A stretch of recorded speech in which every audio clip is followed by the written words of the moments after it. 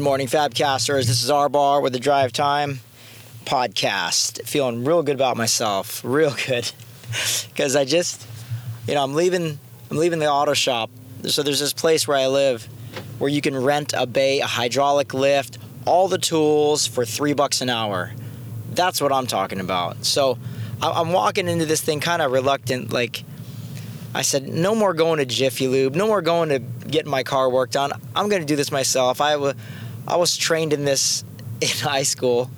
I took an auto tech course with, what was that guy's name? This is like 20 years ago, man.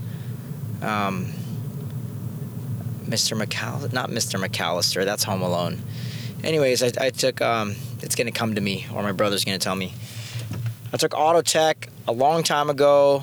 I should know how to change my oil. This is part of being a man. It's learning how to use tools, and from my perspective. But I use this thing. I said no more. I walk into this bay, and it's a real auto shop, right? MWR Auto Shop. And then I walk in there. I'm so intimidated. I mean, half of these young guys in here, these young military guys, they're all greasy. Half of them are working in cowboy boots and just getting under there and moving with a sense of purpose. I mean, these guys know what they're doing. And I'm over there at the oil change bay, the most simple one over there, and I'm like, dude, it's been a long time. But I did it. And I got the oil filter, I got the oil, drained it, used the hydraulic lift, had to get help for the safety jack on it, on the locking it into place. But man, it felt good. At the same time, I'm thinking, there's no shame in asking somebody else for help. Like, I thought to myself, okay, so the hydraulic lift is up. Is there a safety latch here somewhere? Gosh, should I ask the guy next to me? He's on a mission right now. And then I knew in the back of my mind, if pride gets the better of me on this, I could die.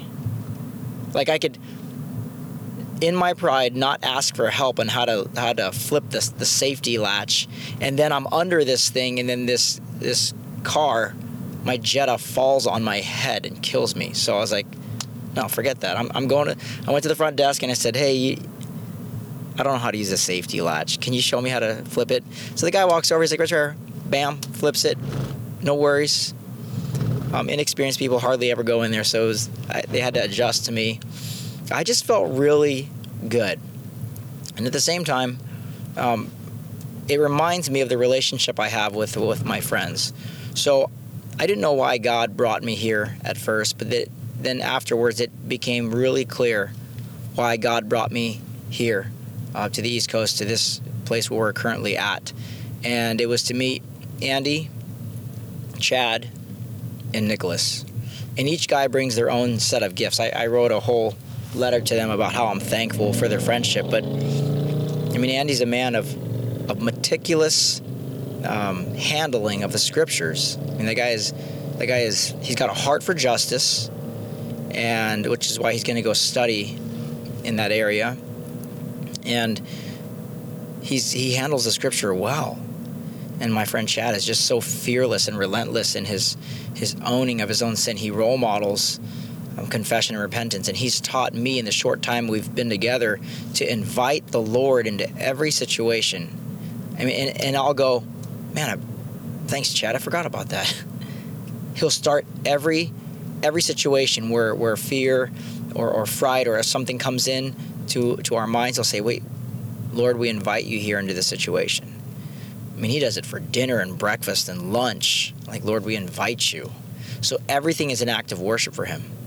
And then Nicholas, a man with spiritual direction and discernment. It's just amazing. So I'm surrounded with a guy who reads and who handles scripture accurately. And then another guy in my life, he's a prayer warrior, and another guy knows how to be in touch with the Spirit of God and give spiritual direction. Those are the three angles that Eugene Peterson talks about in his book, Shaping the Angles. And then as I send this little love letter to my three amigos here, Andy replies back and says, 1 Corinthians 12:17, he says, if the whole body, well, that's Paul saying, but he quotes this Bible verse, if the whole body were an eye, where would the sense of hearing be? If the whole body were an ear, where would the sense of smell be? Verse 18, but in fact, God has placed the parts of the body, every one of them, just as he wanted them to be. So there's no shame, just like me in the auto shop, there's no shame in asking a person who has given their life over to working on cars, there's no shame in asking them for help.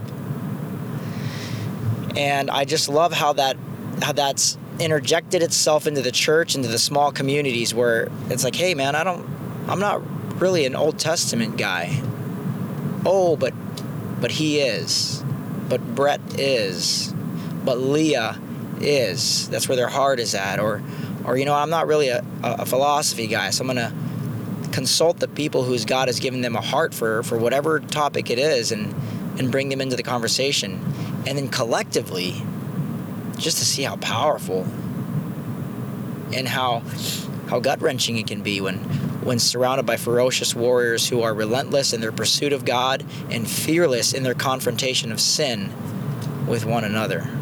So I just love how God put this group together, and I love how there's no more shame at all in saying, I need some help. And Lord, I'm going to trust you by trusting the people around me that you've put in my life. I'm not going to trust no fool, right? A person who's not rooted in truth, who's not honest with himself, who's not loving. But what I love about my three guys that God has put in my life for this season, for this place, is that all three are fully known by their wives. And that to me is a role model. I mean, I want to be like these guys. And none of us sees each other as higher than one another or closer to God than another. It's just we come with our brokenness and we encourage each other in the midst of that. When I shared the last time, I said, guys, my heart is filled with anger right now. And I got judgment. And Nicholas texted me back, you are so human, ! I think I shared that before. You are so human. Thanks, brother. All right, let's go. Let's do this. Let's pray. And so that was a struggle in my heart and in my mind all last week, is I battled alone.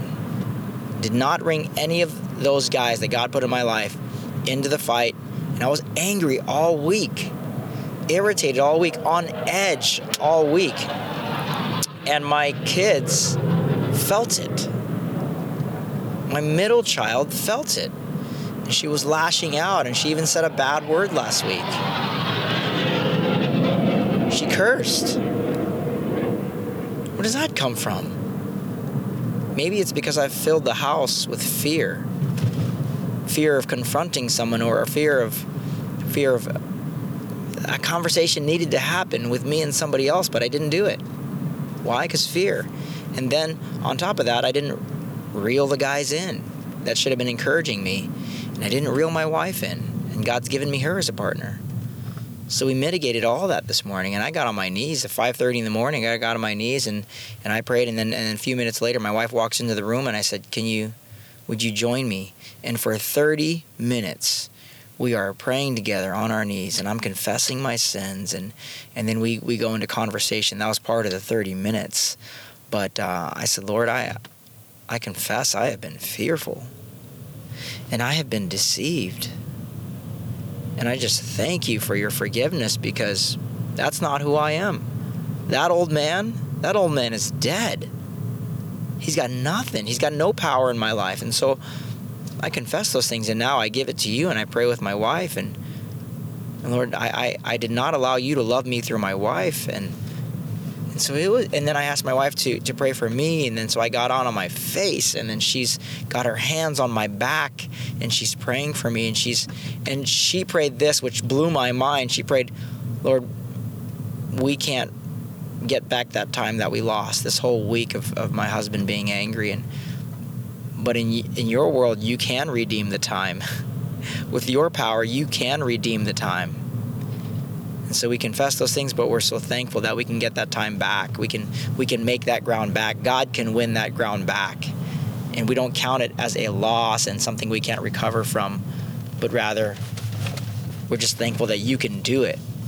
And so I was just super encouraged by that, and want to encourage you as Fabcast listeners, as people who use this podcast as a supplement to your spiritual walk, as a supplement to you doing life in your community, in your church. I just encourage you, if you're not surrounded with a group of warriors of the same sex, of the same situation in life, or maybe not, you got to get there.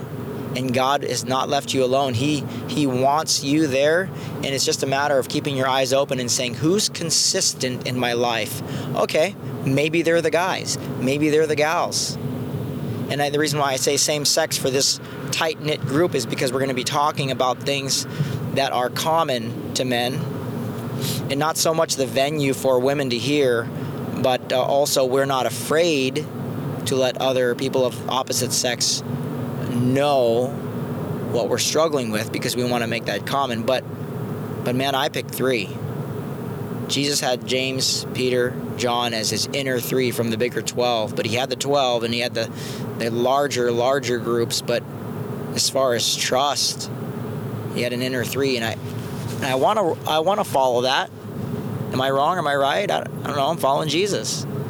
He had 3 in the inner circle that he trusted, and the Bible tells us he didn't trust everybody. He did not trust everybody. It says many believed in him, but he did not trust himself to them. Still don't know what that fully means, but I'm going to take a stab at it. He didn't trust a lot of people because he knew their hearts too. So there's 3 guys at least where I know fully where they're at, because they've fully told me. They're fully known and they're fully fearless, and I want to follow that, and I want to fall into these guys' arms when I fall, and I want to do battle. I want to do life with them. And that, to me, that is gospel-centered community at its best. At its best in that venue. All right, Fabcasters, I can preach to the choir in that all day long. So I'm gonna let you go as I'm stepping onto the freeway. Not literally, but I'm driving to work. All right, peace out.